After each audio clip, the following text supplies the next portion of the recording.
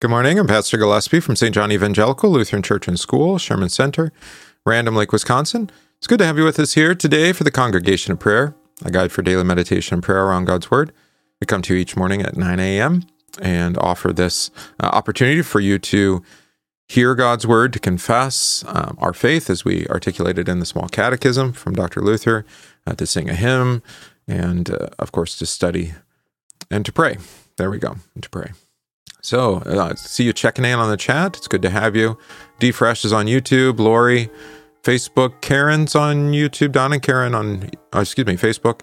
Chris on Facebook. Vicky came in on YouTube as well. So, and others will join us later or throughout the day. And blessings to you as well. So, let's begin.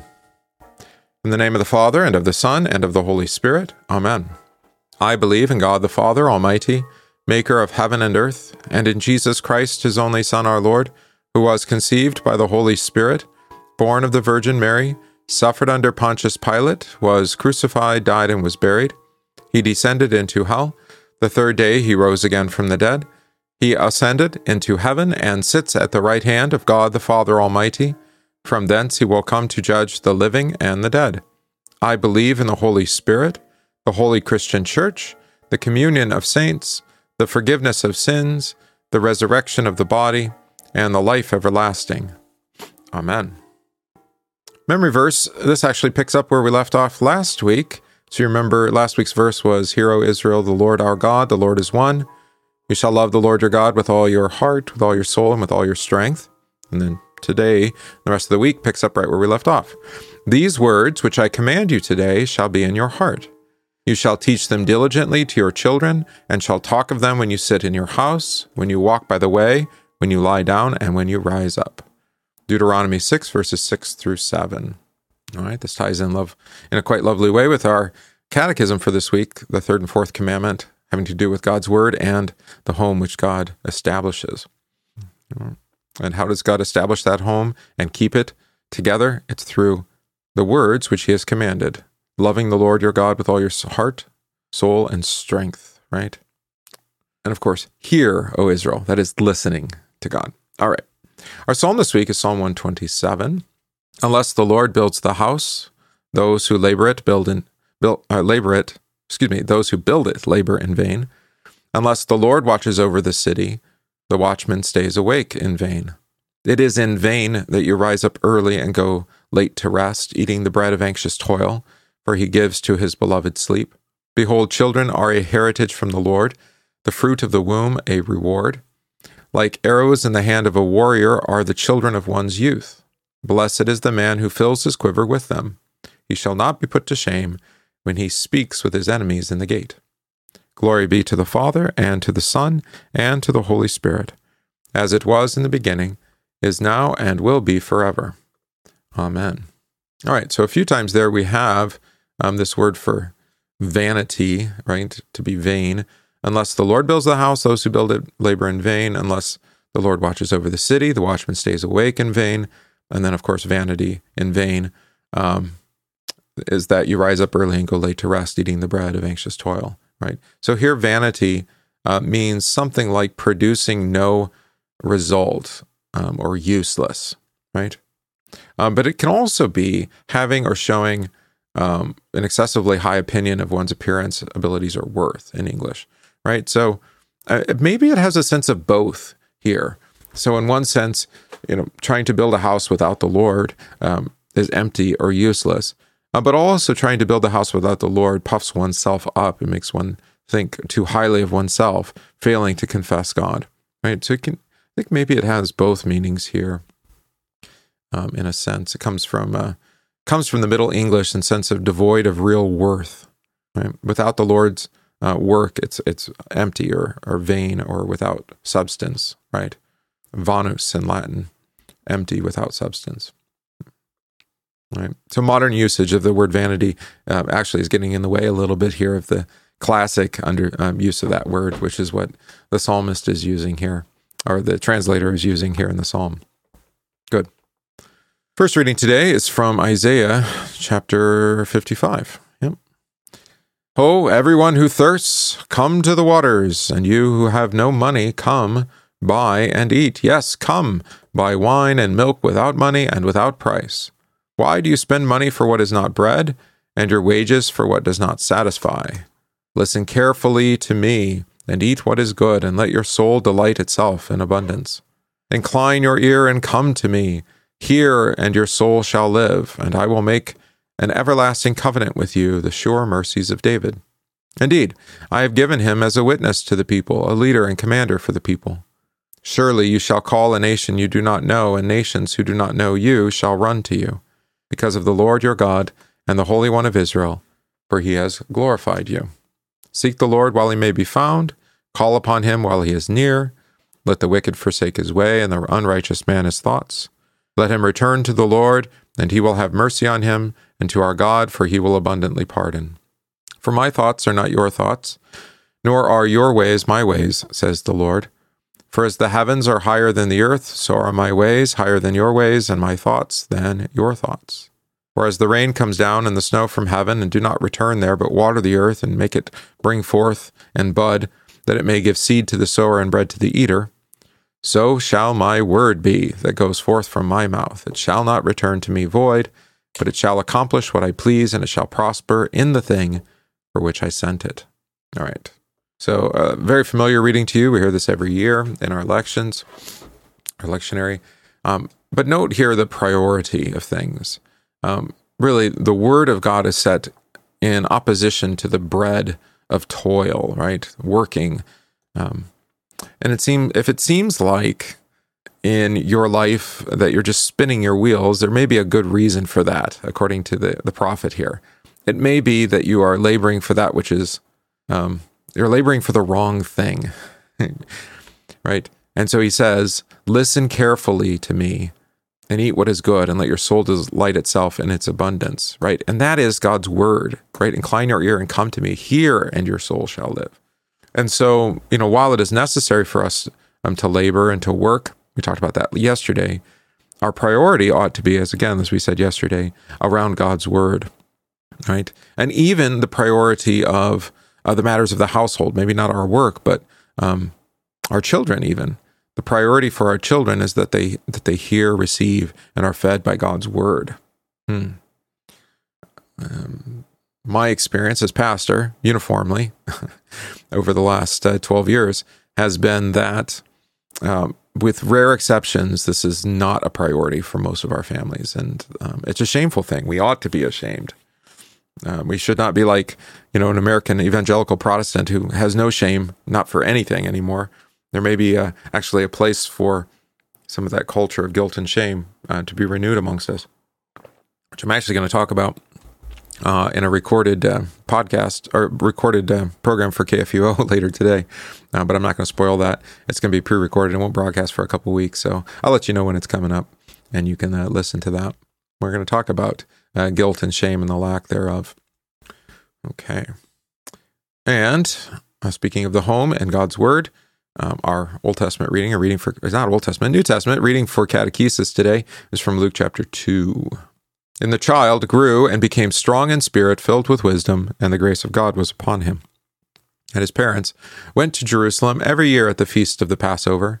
Now, when he was 12 years old, they went up to Jerusalem, according to the custom of the feast. And when they had finished the days, and as they returned, the boy Jesus lingered behind in Jerusalem.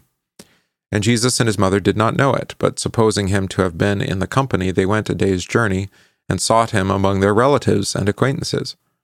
So when they did not find him, they returned to Jerusalem seeking him. Now so it was that after 3 days, they found him in the temple, sitting in the midst of the teachers, both listening to them and asking them questions.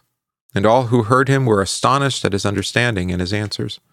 So when they saw him, they were amazed, and his mother said to him, Son, why have you done this to us? Look, your father and I have sought you anxiously. And he said to them, Why do you seek me? Did you not know that I must be about my father's business? But they did not understand the statement which he spoke to them. Then he went down with them and came to Jerusalem, and was subject to them. But his mother kept all these things in her heart. And Jesus increased in wisdom and stature and in favor with God and man. Okay. Verse 40. With what was Jesus filled? This is important, I think, as a preamble to the story. It says he's filled with Wisdom. That's right, wisdom. And of course, this draws us back to another figure, Old Testament figure, who was the wisest man in the Old Testament. That's right. That would be Solomon, right? Remember, God told him that he could ask for anything that he wished, and Solomon asked that he be the wisest man, right? But also note something about Solomon. Who's Solomon's son? Solomon is the son of who or whom? David. David, right. So we have David's son being wise, the wisest man, filled with wisdom. Also, what was Solomon responsible for having accomplished? Was probably the thing that he's most well known for as far as permanence. Second Chronicles, right? Solomon is the one who built and completed the temple that David had ventured to build, right? So Solomon built the temple. Of course, not the temple that Jesus is in. That's the rebuilt temple, but still the point is the same. So we have the wisest man in the temple. I don't think that's coincidental. All right. Verse 41 is important for us too, I think. His parents went to Jerusalem every year at the feast of the Passover, right? Why does Jesus go to the feast of the Passover? I think of Jesus as kind of a pivot point in all of human history. So we have the Old Testament feast of the Passover, right? Jesus goes and actually recognizes the feast to fulfill the sacrificial law, everything that was established in the Passover. And then, as Paul says in 1 Corinthians chapter 5, right? Jesus, Christ is our Passover lamb. He's our Passover lamb, right? So then he becomes the fulfillment of that. And now in Christ, we have our Paschal feast in sincerity and truth, right? As we say in Eastertide every year. So he fulfills it, and then he becomes it in a sense, right? He becomes our Passover. Specifically, remember what the Passover recognized from Exodus? When the angel of death passed over, right? The homes that had been sprinkled with the blood above their doorway. So we sing this in our hymnody. See his blood now marks our door of our heart. Death looks to it and passes o'er. This is Luther in his phenomenal Easter hymn, which we sing on Easter Sunday. Christ Jesus lay in death's strong bands. And I know it was not a very popular one and not sung very often here before I came. But I think, though, despite maybe the challenges of singing it, I think it is essential for us to confess. All right. So Christ is our Passover lamb, and he marks our blood by the forgiveness of sins so that death cannot harm us either.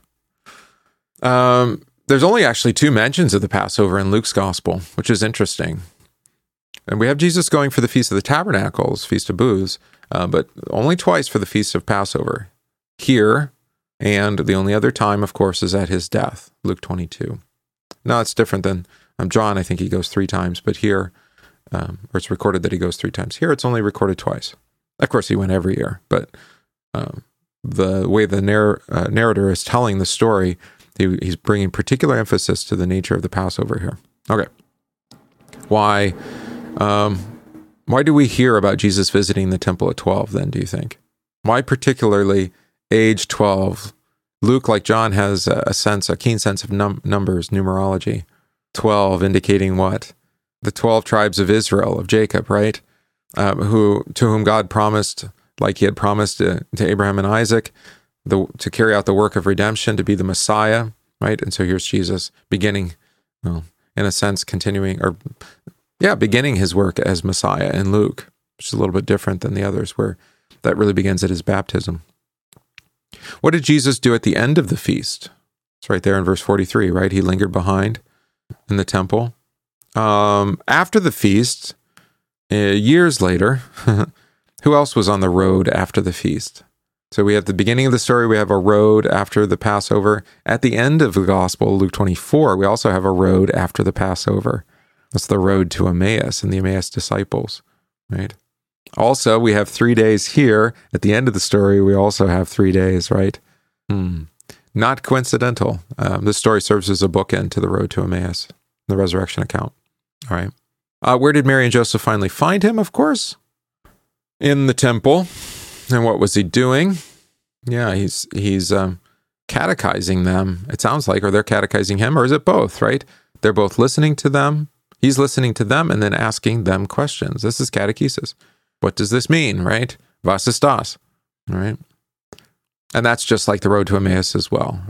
Remember, those disciples, they ask, were you, what do they ask about what happened there? Are you not the only one who was in Jerusalem these days, who did not see what had happened? Something like that, right? Luke 24, I'm trying to do it by memory. How do they say? Well, are you the only stranger in Jerusalem, and have you not known the things which happened there in these days? Right? But remember how Jesus responds to them. O foolish ones, slow of heart to believe in all that the prophets have spoken. Ought not the Christ to have suffered these things and enter into his glory? Right? But he didn't leave them there. Then he catechizes them. At the beginning, at Moses and all the prophets, he expounded to them, and the word there is explained, diameneo, right, to interpret or to explain to them in all the scriptures the things concerning himself. Right? So we have catechesis at the beginning and the end as well. Not coincidental. Of course, then we have this really substantial contrast made, right? Mary says, or his mother, emphasis on mother, says to him, Son, why have you done this to us? Look, your father, lowercase f, and I have sought you anxiously. Contrasted with Jesus' response, why do you seek me? Do you not know that I must be about my Father's business? Here, the translator rightly capitalizes the Father there. All right, so we have these two fathers in the contrast. Earthly authority, heavenly authority. Did Mary and Joseph understand what Jesus was getting after here? Not at this point, right? But Mary, of course, stores this up in her heart, as it says there, keeps these things in her heart. No doubt then recites them to Luke, Paul's disciple, when Luke comes to interview her to write his account by the Spirit's inspiration, right? So how can we understand these words? Do you not know that I must be about my Father's business? What makes us different than, say, Mary and Joseph, particularly Mary here? We're on the other side of the resurrection. We can understand by faith that the real work of Jesus is or was to be his death and resurrection as written by the law and the prophets, right? So his Father's business is literally the work of saving you. All right. But then very important for our salvation too is verse 51. Not just that he kept the feast of the Passover, right? And that he was faithful in hearing God's word and keeping it, but also, verse 51, he was subject to his parents and went down with them, right? So he kept the fourth commandment as well. The third commandment is not in contradiction to the fourth commandment. The two go together, as a matter of fact. All right. And then it says that Jesus increased in wisdom and stature, right? So he was filled with wisdom, like Solomon, and then he grows in wisdom, right? So now we have the mystery of the incarnation there. The Christ is both wisdom, but he's also as wisdom incarnate, so God in human flesh. But as human, as a boy here, he's growing and developing and learning even more who he is, which is a divine mystery. All right. So Luke sets before us the Son of David, the one greater than Solomon, who would be offered up as our Passover lamb. He fulfilled the hopes of the 12 tribes of Israel and is the content of the preaching of the 12 apostles. That is, this child is the center of all Scripture, for all true theology is about this Christ. He is the one who has kept the law for us in every way, whether it be the annual Passover or the obedience to his parents under the fourth commandment. Jesus was busy hearing the word of God, learning it, and speaking it, that he might fulfill the commandment for our sake. Though he was God, he did not despise his parents, but submitted to their authority, as well as to the authority of his Father. In fact, though Joseph was not his real father, quote unquote, Jesus willingly submitted himself to him. All this Christ did that we might have our sins covered by his righteousness. All right. One of the things I thought we ought to do is actually reorder these things. So I'm going to do that now while I'm thinking about it. That instead of praying the catechism after the readings, I think we should pray it before. And then we'll hear the readings in context of the catechism. All right, so we're going to do a little change of order here. All right, so we're going to put the catechism there and then put the readings here. Okay, so we'll do that moving forward. We'll see how that goes. I wanted to try that out. All right, and then we can even put the prayers in a different spot. All right, so we're changing everything up here. The hymn will come next. We'll put our prayers for the catechism. Oops, let's do it this way. Sorry to do this all on screen, but all right, good. So we read our reading. Now we can sing our hymn. Oh, bless this house.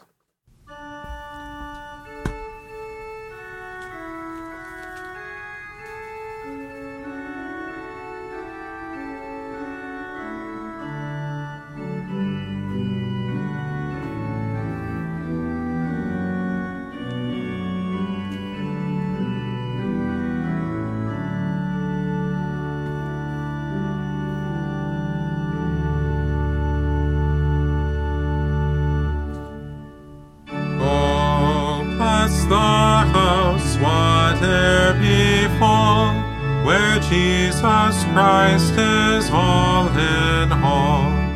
A home that is not wholly His, how sad and poor and dark it is. Oh, bless that house where faith is found, all in hope and love abound. They trust their God and serve Him still, and do in all His holy will. Oh, bless the parents who give heed unto their children's foremost need, and weary not of care and cause, and heaven be lost. Oh, bless that house, it prospers well, in peace and joy the parents dwell, and in their children's lives is shown how richly God can bless their own. Then here will I and mine today a solemn promise make and say, though all the world forsake His word, I and my house will serve the Lord.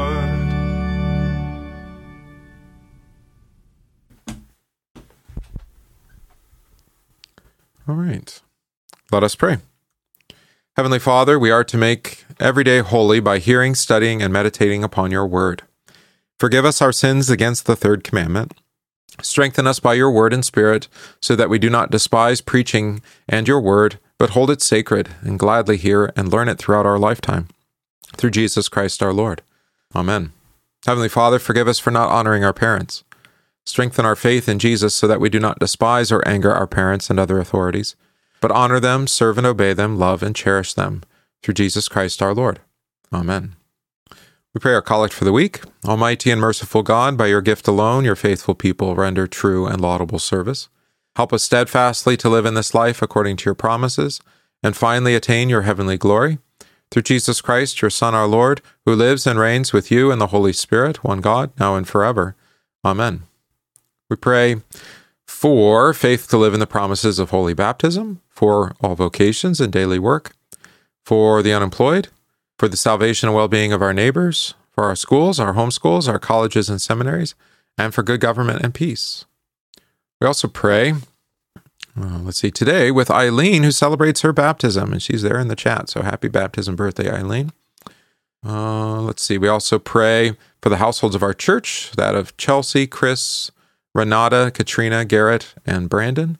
We pray in thanksgiving for the confirmation of Matt and reception of Maureen into our fellowship. We pray for all our newly enrolled catechumens, both in day school and after school.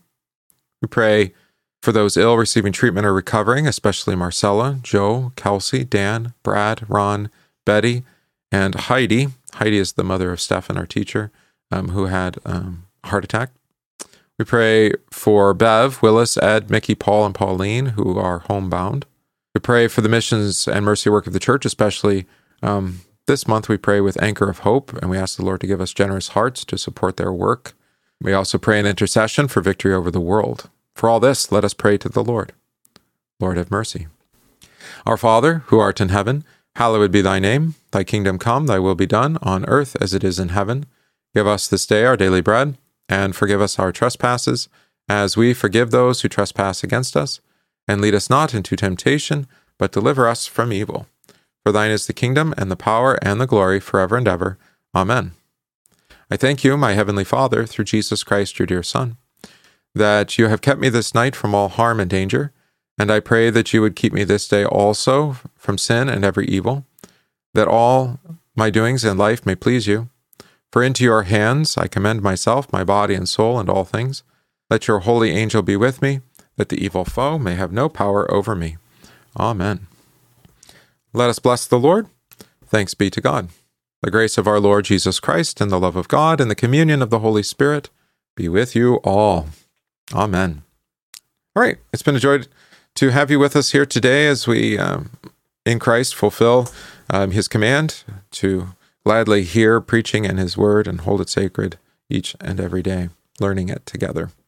So you can do that again each day with me, or you can do it on your own. And of course, you could and even might suggest supplementing what we do here with other devotion and prayer throughout the day. Let's see, anything in particular else going on? I don't think so. Busy day for me, so I'm going to get moving. So Lord's blessings to you, and I hope to see you again tomorrow.